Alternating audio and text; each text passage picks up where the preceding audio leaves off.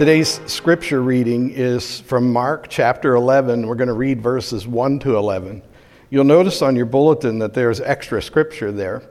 I have asked that that's provided, mainly because if you're not able to participate in Monday, Thursday, and Good Friday services this week, you'll want to read these passages so that you can have your spirit prepared for Easter Sunday appropriately. So we'll just read today from Mark chapter 11, verses 1 to 11. As they approached Jerusalem and came to Bethphage and Bethany at the Mount of Olives, Jesus sent two of his disciples, saying to them, "Go to the village ahead of you, and just as you enter it, you will find a colt tied there, which no one has ever ridden. Untie it and bring it here. If anyone asks you why you are doing this, say, 'The Lord needs it, and we'll send it back here shortly.'" They went out and found a colt outside in the street, tied at a doorway.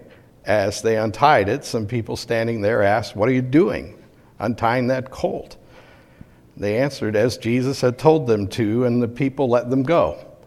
And when they brought the colt to Jesus and threw their cloaks over it, he sat on it. Many people spread their cloaks on the road, while others spread branches they had cut in the fields. Those who went ahead and those who followed shouted, "Hosanna! Blessed is he who comes in the name of the Lord. Blessed is the coming kingdom of our father David. Hosanna in the highest heaven." And Jesus entered Jerusalem and went into the temple courts. And he looked around at everything, but since it was already late, he went out to Bethany with the 12. And that's the word of God for the people of God. Thanks be to God. Well, there's what we've been singing about. There is the Palm Sunday. I promised the children I was going to make you do this. Everybody take your palm, hold it up in the air. All right? Say, "Hosanna! Hosanna! Hosanna to the Lord!" Hosanna to the Lord. Okay, good.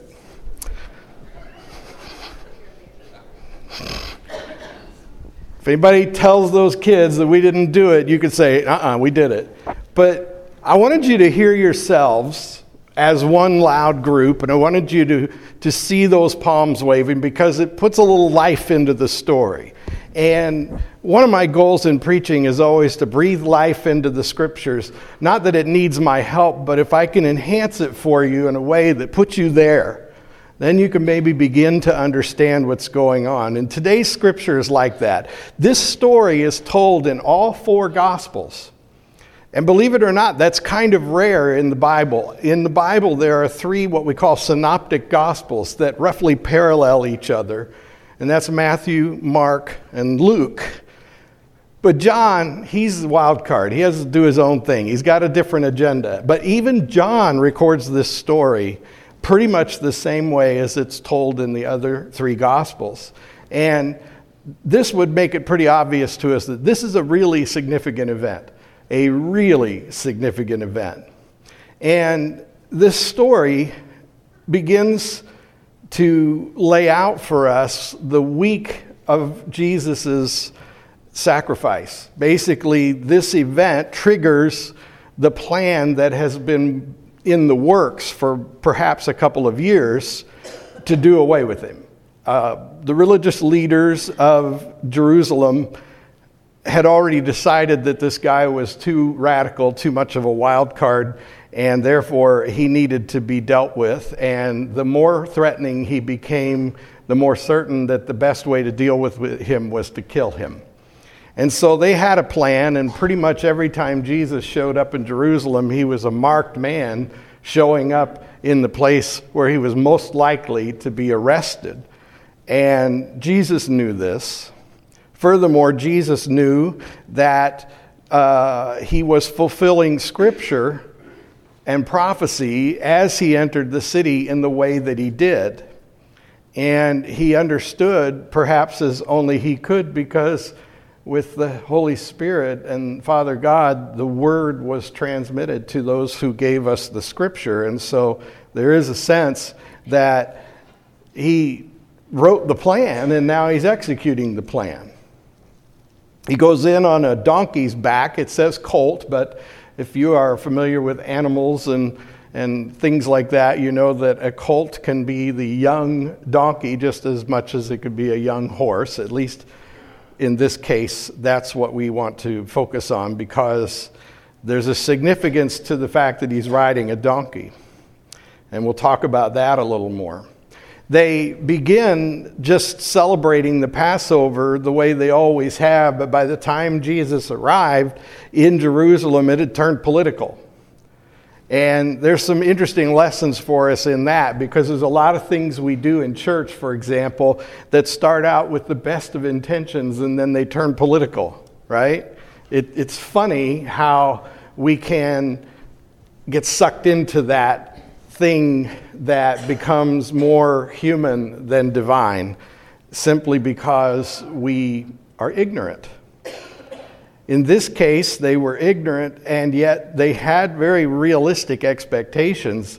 They believed, as they used the word Hosanna, and as they greeted him, they were simply worshiping as the people came to the temple in this tradition of Passover. But as he got closer, the wording started to change slightly. Some things started to happen that were making it more clear that they were looking to him as the one who was going to relieve them of their latest oppression, and perhaps even drive their enemies out and make the Jewish people the top tier of leadership, and all the Gentiles be subjugated by their authority. So in the Gospel of John, we get a lot of details that we don't see in some of the other accounts. In John, the triumphal entry is clearly preceded by Jesus being anointed with oil at Bethany. You know, whenever he came to town, he always stayed with his friends. You remember those friends, Martha and Mary and Lazarus? He stayed at their house in Bethany. Bethany's not very far from Jerusalem, and he stayed at their house, and there was a woman who anointed him with nard. You remember that story? If you come on Thursday night, we're going to learn more about that, and you'll be amazed at how significant that really is, and how oil plays a big part in the way that the stories of the Bible unfold. There's significance to the different types of oils and their use in Scripture. So you'll learn a little more about that on Maundy Thursday. And after this very personal and intimate, private event, then he goes into this very public scene, and I really want to paint a picture here with you in word, because they're coming down from the small village, from a very intimate, private gathering, to a large corporate celebration of the Passover. And this is one of the main feasts that all Jews are expected to travel to Jerusalem to celebrate. And it's not like Jesus hasn't done this before. He's done it probably at least 30 more other times, you know, and his family was very devout, and so it's not unusual for Jesus in any case to be making this entry into Jerusalem for the Passover. And it was typical of people to sing songs as they approach the mount and approach the temple. And the songs they sang are those psalms that you can read in your Bible. You know, Psalm 84 says, "How lovely is your dwelling place, Lord Almighty." And it's amazing as you read the Psalms that it will make these references to the heights of the temple itself, and how the birds are even there to worship. And you can just imagine these people walking from a distance. And you know, have you ever approached a city, say you're driving out west and you're going towards St. Louis, and you come down the hill and you're down in that river valley, and all of a sudden, even though it's miles away, you can start to see the top of the arch, or you can start to see the tops of buildings, and you know you're getting close. And the people would do that. They would be making their approach to Jerusalem, and the temple was the tallest thing around until the Romans came along and built their Antonia fortress. And that was very controversial, because nothing was supposed to be taller than the temple, but the Romans wanted to make sure they could see what was going on down there, so they made it higher. And The people would see the heights of the temple, and they would sing these songs of praise for God, and songs that included words like, Hosanna, blessed is he who comes in the name of the Lord. Those were from the Psalms of Ascent. That's what we were talking about here. These songs they sang as they were ascending to the Temple Mount, and Psalm 118 has the same words they were saying in today's gospel reading. Jesus was a faithful Jew. He was probably saying these things too. He was waving his palms and celebrating too. The word Hosanna, is a word that actually is derived to mean save us or help us. And so it sounds like they're saying, hoo-ha, yay, but they're really saying, save us, help us. And this is actually a petition that they would have spoken in the presence of a king. And so people would, in these kingdoms would go before the king, and as they were approaching, maybe even before they could see the king, they'd be shouting, Hosanna, Hosanna, help us, save us. And perhaps it's because, there's an invading army off in the distance or something. And so this is a way that people approached leaders and pleaded with them to help them. But what's really interesting is that as they get closer to Jerusalem, they're beginning to focus this towards Jesus in a way that's different from when it was being focused by Jesus and the other worshipers toward the temple.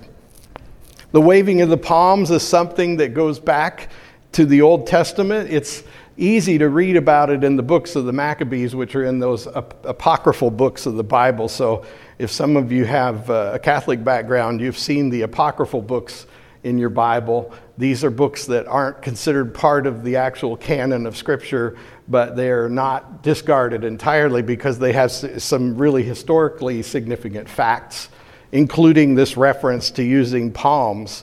You see, Jerusalem has been oppressed many times in its existence. And long before the Romans came and oppressed the Jews in Jerusalem, the Greeks had oppressed the Jews in Jerusalem. And not only that, but they had conducted certain worship services in the temple that were an abomination to the Jews, to say the least. And it's even similar to the same sorts of abominations that are predicted in the book of Revelation. And so in those stories of the Maccabees in particular, in the apocryphal books, you see references to some of the behaviors that are common in Jesus' day. But you have to understand that even though those events aren't listed in your canon scripture, the reality is that they are part of the recent history of the people. They still remember and still part of their tradition. And so they're simply doing a very normal and natural thing as they approach the temple, worshiping in this way. But as Jesus becomes more visible, and as the more politically minded Jews see him coming, they begin to set him up. And they begin to encourage the crowd to acknowledge him as the one who's going to overthrow the Romans, as the one who's going to overthrow the oppressors and bring Jerusalem to its prominence that it once knew under King David. And this is something everybody wants, but it's also a great way to make someone an enemy of the Roman government. And so they're already working their plan to destroy Jesus. And interestingly, Jesus turns the table on them with a simple, almost subtle act. In the same tradition that I've already described of the Hosanna and the palms, a victorious, conquering hero would not ride into town on a donkey, they'd ride in on a horse. A tall steed, they'd ride in on a chariot or some war vehicle of some kind, and they'd make their entry in a way that says, I am powerful, I am in charge, I have the authority. Jesus says, I want you to go find me a very young and essentially untamed donkey. because I'll ride in on that. Do you know that one of the ways that conquering heroes would demoralize the people of the nation they conquered is that they would take the old king, put him on a donkey backwards, and ride him around in front of everybody? That was an insult. That was a way to say, this guy is a total loser. He's not in charge anymore. He couldn't even keep me from taking over his kingdom. The only thing Jesus didn't do in this case was ride backwards. But he came in on a donkey, and everybody began to understand that he had a different plan than the one they were celebrating.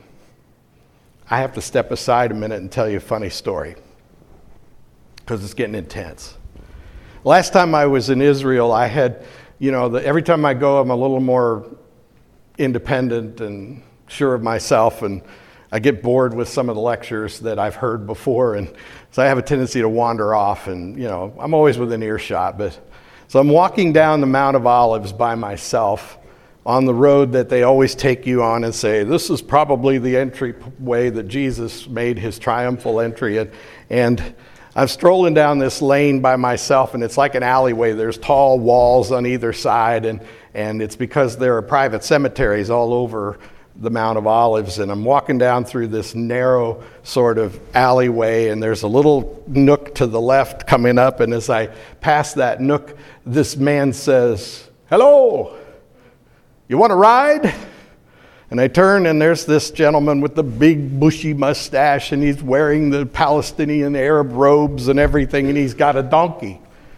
And he says, "You can ride Jesus a taxi." And I said, "I'll pass." I actually did pass mainly because I thought it was kind of sacrilegious, if you want to know the truth. But then I said, "But I'd love to take your picture." And he says, "For $1, you take my picture." So I handed him the dollar, and he stuck it in the donkey's mouth. And I took a picture of him standing next to his donkey with the dollar in its mouth.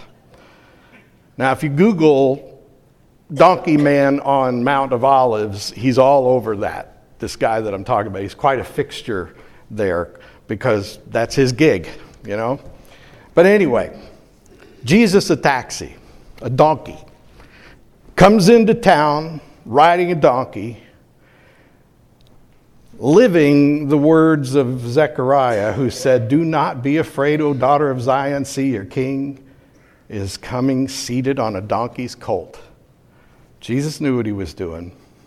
And the people were beginning to sense that something was different. But here's where it gets really interesting, because Jesus is choosing very carefully not only how he gets into Jerusalem, but where he enters. He enters through a particular gate of the city, and it's the gate that goes nearest to the temple. And he takes a certain path around through the gate and around the temple that is exactly the way they marched the sacrificial animals in. Because this is a place where, especially at high holy days like Passover, thousands of animals are sacrificed.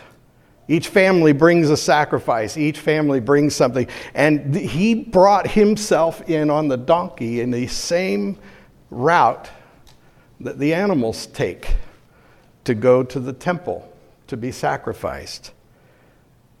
Now, we understand that better now that it's been explained. They understood immediately. Those people understood because he said, "Nope, not coming in with laurels, not coming in with a big shiny sword and a giant steed or a chariot. I'm coming in on a donkey, and I'm coming in the same way the animals of sacrifice come." And so Jesus makes it very clear in a singular event that he is not there to do what they thought he was going to do. Hebrews 9:12 says, "Neither by the blood of goats and calves, but by his own blood he entered in once into the holy place, having obtained eternal redemption for us." Jesus came for the reasons that they expected, but the victory was not the one that they anticipated. In fact, they can't really expect evil in the people that they are being oppressed by to change anything. In other words, they can't expect him to do away with the symptom of evil and then evil really be vanquished. And so what they don't understand is that like all good generals, Jesus has recognized that the first victory over sin and death means you conquer the head. You cut off the head in order to defeat all the rest of the creature that is the essence of evil. In other words, Jesus came to the temple to defeat Satan, to defeat the source of evil, to defeat the one who causes certain peoples to oppress other peoples. To defeat certain forces, you have to go to the source, the energy that drives them. And so Jesus has done something here that didn't make any sense to them, but it makes eternal, everlasting sense in the way of God and the kingdom of God. They honored him as they should, but they missed the point, and sometimes we do too. Now, I'm going to wrap this up here by just reminding you that this event triggered the wrath of the Romans. It triggered the things that we will recall as we go into this Holy Week and the terrible things that Jesus endured. And by that, I don't mean the physical things. As you come to the Maundy Thursday service and the Good Friday service, you'll begin to recognize, as I have, that there are things Jesus endured that we'll never really understand because there's more going on than his physical suffering. There's more going on than his sacrifice. There is something so supernatural and significant in the eternal realm that we're not fully able to grasp it because of our human limitation, but this is the most significant event in human history. Because evil has been cut off at the head. And it's just a matter of time before everything that is evil will come under his authority, under Jesus' authority. You want to know something interesting? When you read through Revelation with me, you will find that Jesus does come on a horse one day with a sword. He does come to conquer and to defeat the enemies of God. That will happen. But first we have to acknowledge that everything Easter is about being saved from the source of all evil, the very nature of our evil, sin. Therefore, we can join with Isaiah, who says, "See, I will create a new heavens and a new earth. The former things will not be remembered, nor will they come to mind. But be glad and rejoice forever in what I will create, for I will create Jerusalem to be a delight and its people a joy. I will rejoice over Jerusalem and take delight in my people. The sound of weeping and crying will be heard in it no more." What are you going to look for this week, during this Holy Week? What do you expect to see? I hope your expectations have been changed a little now. Let us pray. God, thank you for your word now burned upon your people's hearts so that they'll be changed. Not because of what I've said. In fact, blow away the junk that came out of my mouth so that all they hear is what came from you. For your name's sake, I pray. Amen.